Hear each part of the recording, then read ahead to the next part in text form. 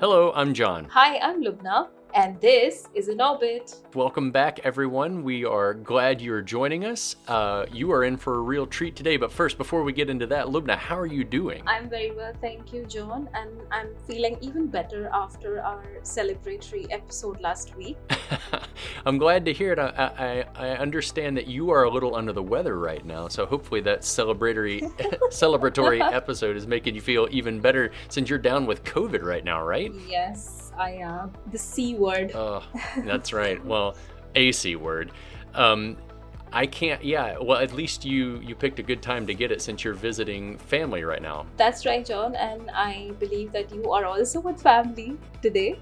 You just got to your hometown. Yeah, well, I'm not actually in my hometown, but I'm in the town where my parents live now, which is up in Tennessee. I got up early to come see them and work from their place today, and also to meet my new nephew who was born just a few weeks ago. How lovely. Congratulations. So you're like a brand new uncle. Thanks very much. But yeah, this is my fourth time. I have 3 nieces, but this is my first nephew. Oh, how lovely. This is so cute. Four nieces. 4 nieces. Thankfully, none of them will listen to this podcast, so they won't know that I left one out. Oh, that's sweet. So are you like a cool uncle or you're strict with them? No, I'm the cool uncle, very much. Well, they call me the cool uncle, so I have to trust them. I have to take their word for it. No, I bet you are. For sure. But before we get into stuff, John, just one clarification. I kind of remembered that during our last episode, we said you record from your closet, but we didn't tell our listeners why you record from your closet. Would you like to say that? Well, so yeah, the closet in our house is the only room in the house with carpeting in it, and then being in close proximity to the clothes around it sort of acts as a natural sound treatment. It absorbs the sound. So that closet ends up being the only room in the house that is really like a true sound studio because the sound is so dead. There's no reverberation or echo or anything. So that's why I record in the closet. It's for quality control. We're suffering for art. Yes, well said, John, and that's what work from home makes us do. Exactly. Well, but enough about us. We are very, very excited to kick off sort of a new series. It's really an introduction to a very special program at KBR called the One KBR Tech Fellows Program. And this program was launched in 2021 to recognize, reward, and harness the capabilities of distinguished technical leaders across the company. And these folks are elite. It really is an elite group of talent. It's highly selective, this program, and it's for individuals whose contributions in science, engineering, and technology have advanced their field, have spurred innovation at KBR, and it's also for people, and this was something that I learned from the interview, that they're really wanting people in this program who are committed to developing the next generation of technical talent. So we thought that it'd be a great idea to meet a few of these people and to talk about their areas of expertise and discuss how that expertise is helping our customers solve their problems. Yes, John, and I had the privilege of listening to this interview beforehand, so it is really a treat. I'm not going to say too much, but Amber Eiler, who's one of the One KBR Tech Fellows, is a super cool lady who talks about remote sensing, and we shall let everybody into the episode now. What say, John? Let's hear it. Hello, intrepid listeners. Again, I'm John Arnold, co-host of the In Orbit podcast, and boy, do we have a treat for you today. As we said in the opening, we're very excited to be doing some episodes featuring members of the One KBR Technical Fellows Program, a truly elite group of technical talent from across the company. And we're thrilled that the first tech fellow to join us on the podcast is Amber Eiler.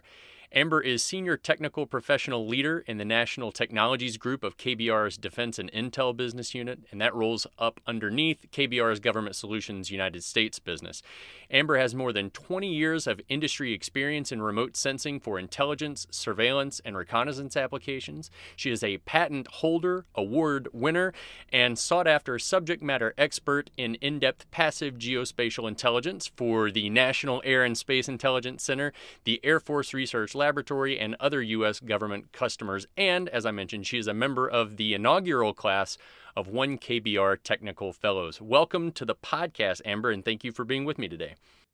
Thank you so much. It's a pleasure to be here. Yeah, I'm very excited about this. So we've talked before on the podcast a little bit about remote sensing. Listeners may remember back in season 1, we spoke with Doug Jatan over at the Earth Resource Observation and Science Center, talking about the Landsat program, another project. But before we get into the nitty gritty, I think it's worth revisiting exactly what remote sensing is. So can you tell us about the differences between active and passive remote sensing and about some of the various kinds of technology you work with?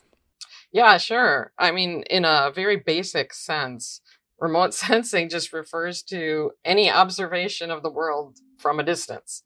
So our eyes and our ears are an example of that. And, we sense the photons coming in, or we hear the sound waves that have come in around us. So in that sense, remote sensing is one of the most fundamental technologies in the world.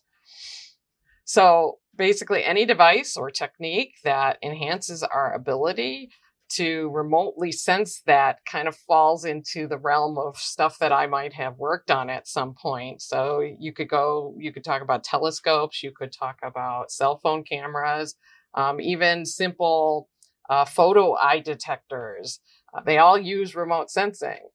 Some of those are active and some are passive. So active remote sensors are when the technology that's making those observations is also sending out the signal.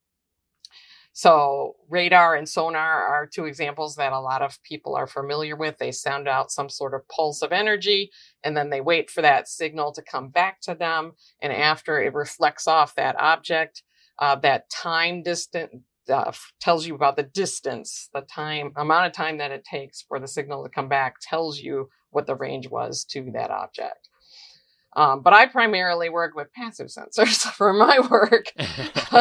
So the sensors that I use basically are observing the energy that's already there in the environment all around us. So seeing light reflecting off objects is something that we do every day with our eyes. You can build a sensor that basically does that for you. But you can also build a sensor that would sense it in a different wavelength regime than the optical range. So, for instance, thermal sensors are another type of sensor that many people have seen imagery from, and it's basically detecting the amount of heat that's coming from the object instead Gotcha. of photons being reflected off of it. Awesome. So, optical engineering isn't where you started out. Can you tell us about how you landed in this career? Yeah, I initially started on this path when I studied astronomy in college. I was taking a basic 100 level course, and in one of my first classes, that professor pointed out that if we consider everything around us and all knowledge that we know, everything that's known so far about the world around us, politics, religion, everything, it only makes up 5% of the known universe.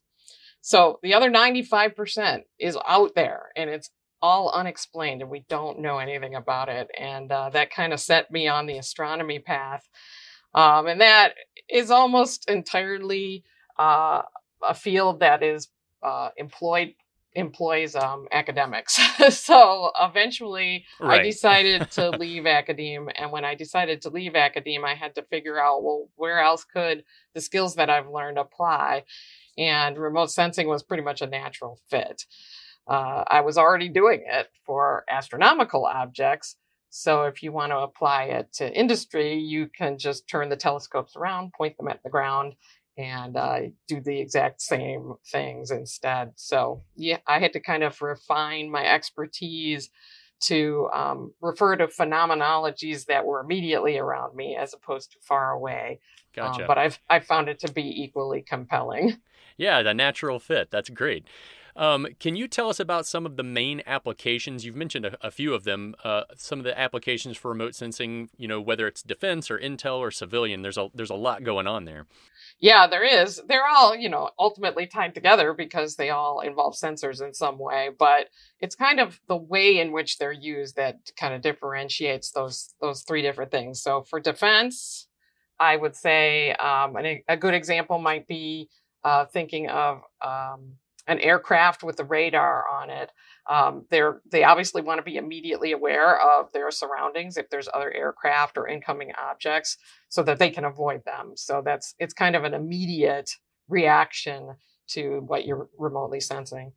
Intel is similar, but it's usually over a much longer time scale. So for instance, we might use that same aircraft, but put a camera on it this time and collect imagery of the ground that we're flying over.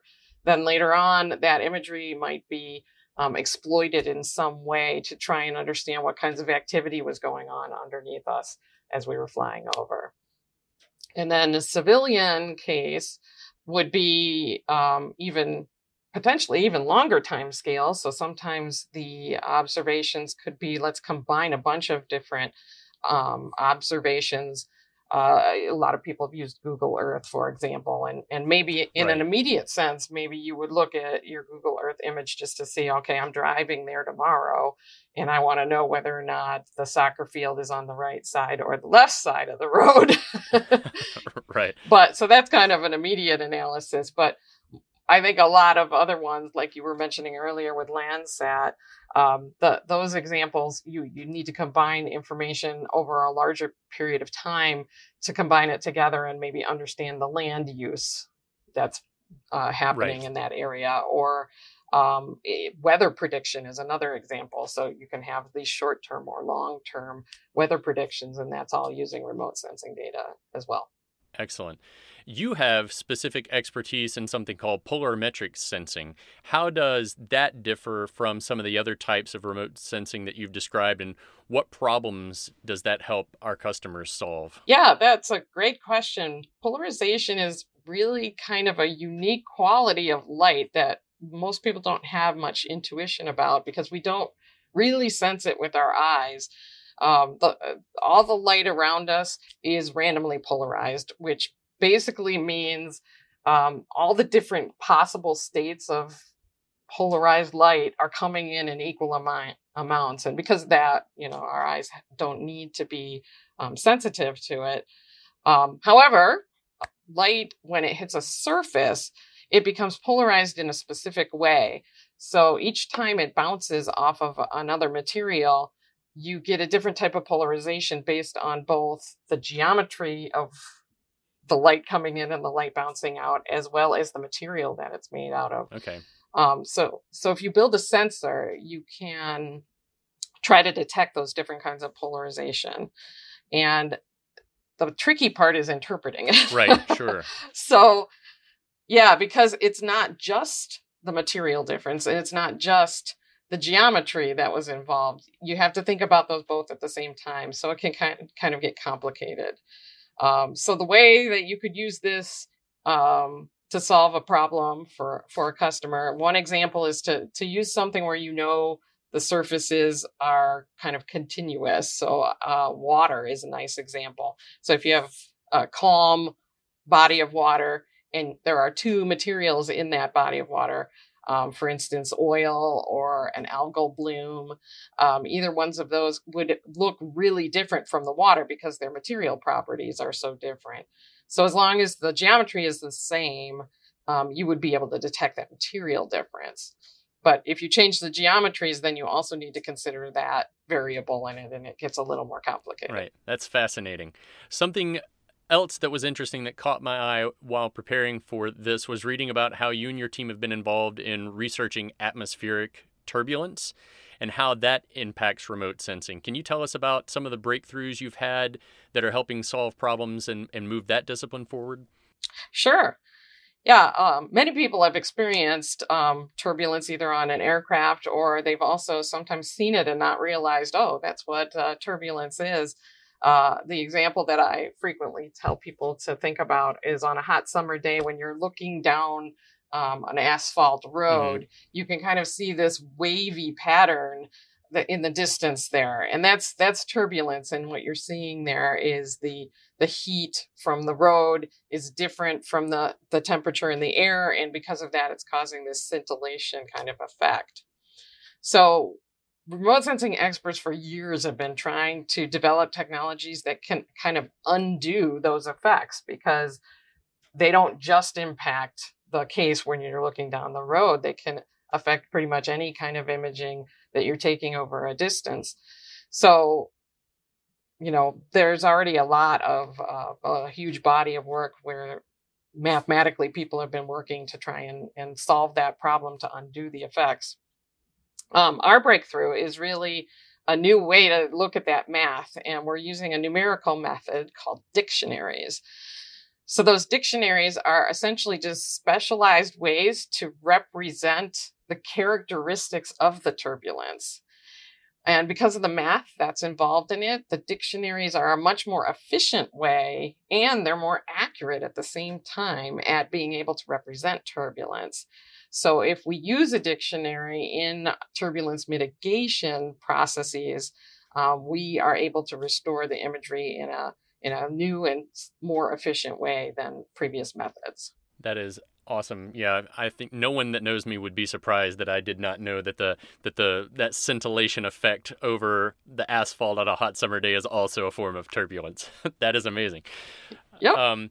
So what are some technological trends that you're seeing right now in remote sensing, and what are some improvements or new discoveries that you think are going to take the field even further? Yeah, there's kind of short-term and long-term technological trends that I think probably one of the most important ones, though, is just the fact that the world is such a big place, and everybody wants to know what's going on everywhere, but you can't be everywhere at the same time. So much remote sensing is now going on from space, and I think that industry is going to continue to grow. So the big challenge there is where I think a lot of the innovations are going to come from.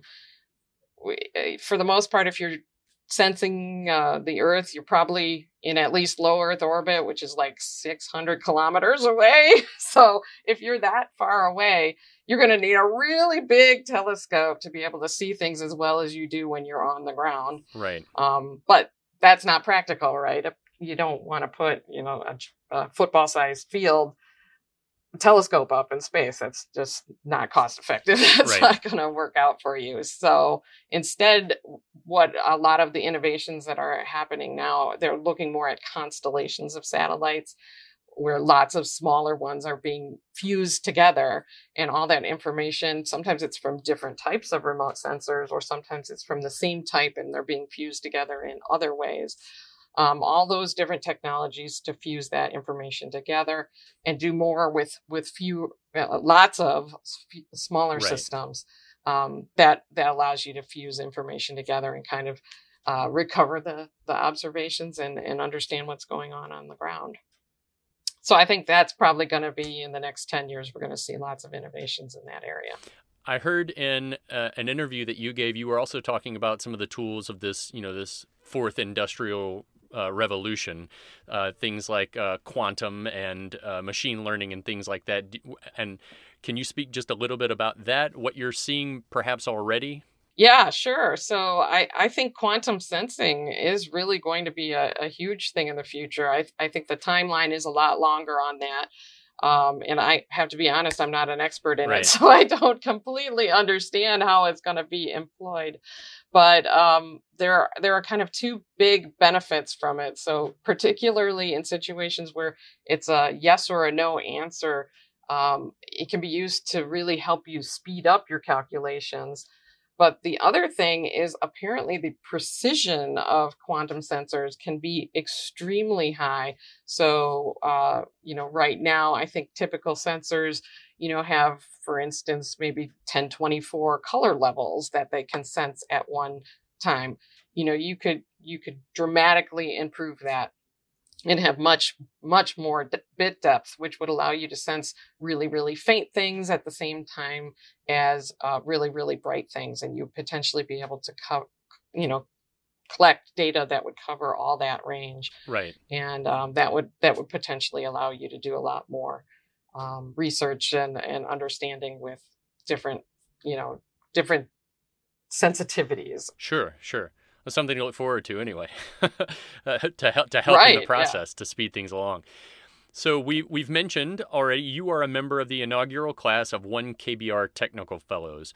What's been the experience so far? How has being a part of that program helped spur innovation for you? So far, it's been a great program to be a part of, and for me, the biggest learning curve was right at the beginning. We had a big kickoff event, and it was a great opportunity to meet all the executive leadership team.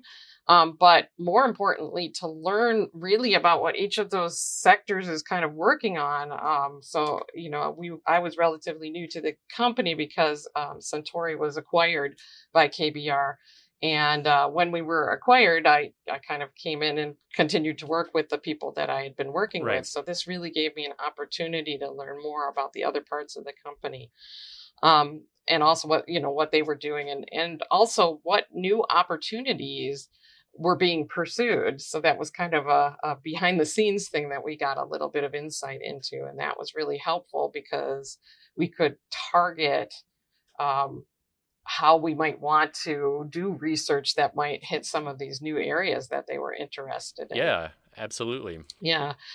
I also learned a lot about other parts of the company and the resources that were available. So that was also at the kickoff. They had the legal team came, and the legal team told us, how they could help us protect intellectual property.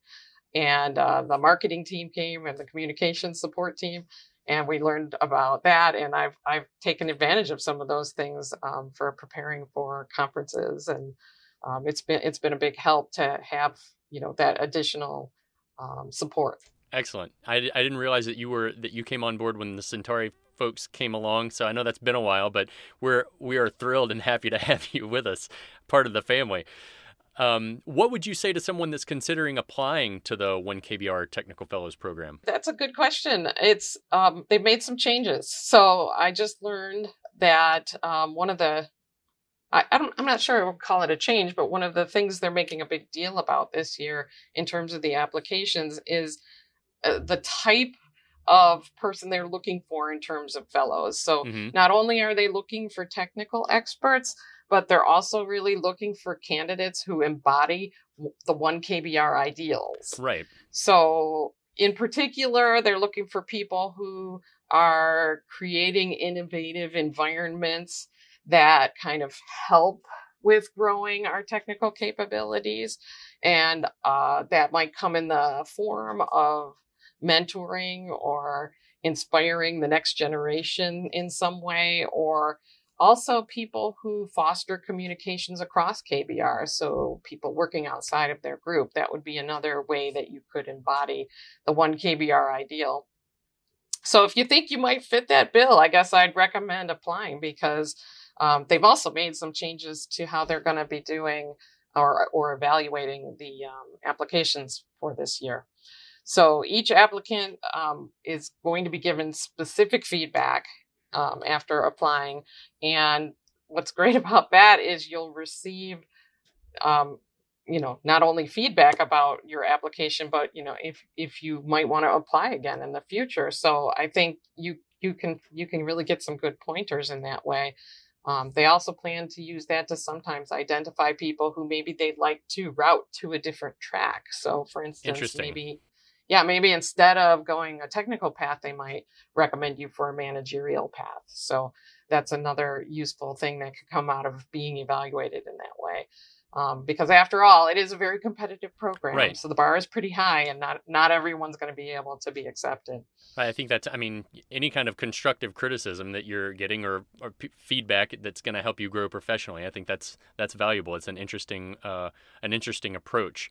We'll look forward to seeing who all is in the next class. Absolutely. I know that reading all yours and all the other bios so far this past year has been, the work that you all are doing is incredible. What's a career moment or customer problem solved so far in your career of which you're particularly proud? Yeah, one of my proudest moments was when I received the Rudolph Kingslake Medal and Prize. You receive that from the optical engineering organization called SPIE. SPIE awards that prize to the best paper to appear in the journal Optical Engineering for a given year. And that meant a lot to me because not only was my technical work being recognized for the turbulence with dictionaries work that we had done, but it was also basically acknowledging the readability of our paper, and that I was able to accomplish both. That's not something that all technical writers can say, so I was very proud of that. As a grammar nerd and someone that likes to really get down and dirty with some technical papers, I can appreciate that. So I'm sure that was a well-deserved honor. Yeah, guilty as charged. Yeah. And then the last question before I let you go, what's a problem you'd like to see solved because of the work that you're doing? I personally think that because remote sensing is an evidence-based way to understand the effects around us, I think one of the best places it could be used would be for trying to understand and help us improve our knowledge about climate change. For instance, atmospheric scientists have been developing models for decades, but now measurements are really needed to help them verify which models are best and why. But you could also simultaneously use remote sensing measurements to help with managing the effects that we already know about and understand. So, for example, we know methane is a really powerful greenhouse gas, but not many organizations are really monitoring whatever their system is and the emission levels.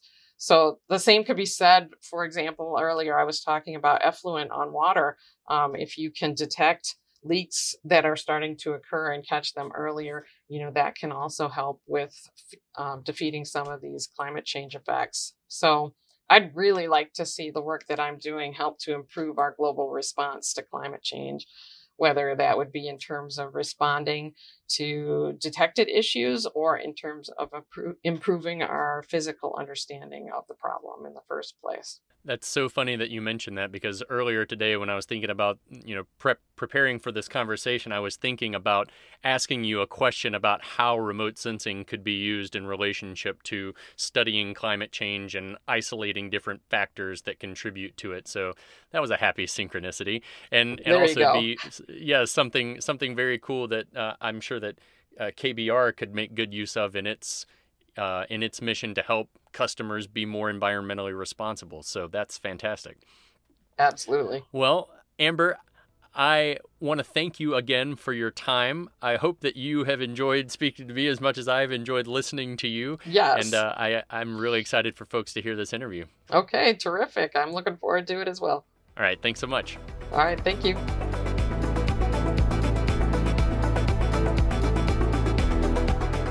So what an amazingly insightful episode that was, John. How lucky are you? I am so jealous.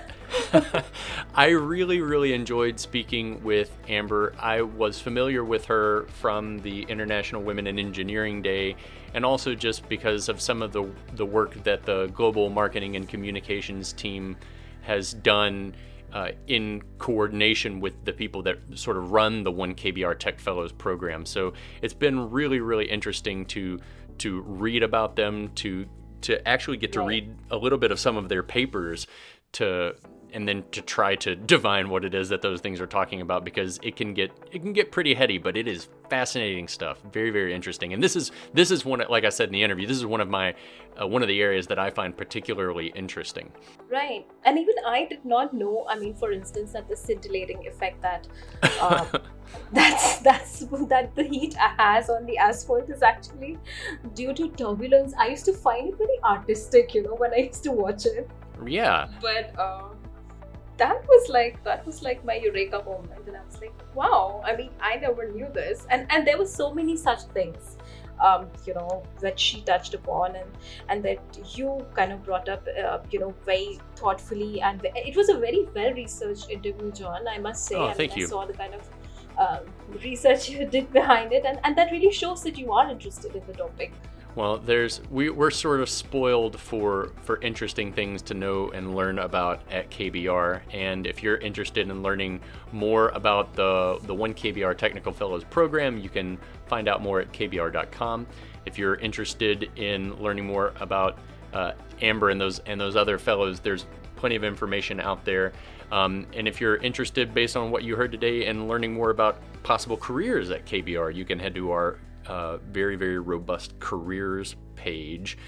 And what else? If you want to drop us a line, you can always get a hold of us at inorbit@kbr.com. Yes. Is there anything else we're leaving out? Thanks always to Emma again. And yeah, and that was the episode. I think I would have wanted to hear more, but oh my gosh, yeah, that conversation could have lasted 2 hours or longer. But I always, feel that we're very fortunate to get the time that we have with these folks. They're very, very busy and have more important things to do than to talk to us. But we're very grateful for that time, and hope that our listeners are getting as much out of it as we are. Absolutely, it was very, very enriching, the whole conversation between you and Amber. So thank you, Amber, also for making time for In Orbit. And definitely stay tuned for more members of the 1KBR Tech Fellows program. We're going to have some more guests from the program on in the coming weeks. Awesome. So with that, we end this episode of In Orbit with John Arnold and Luke Nasadi, connecting from very different parts of the globe, right again, but in each other's orbit. That's right. Okay then. Bye-bye. Bye.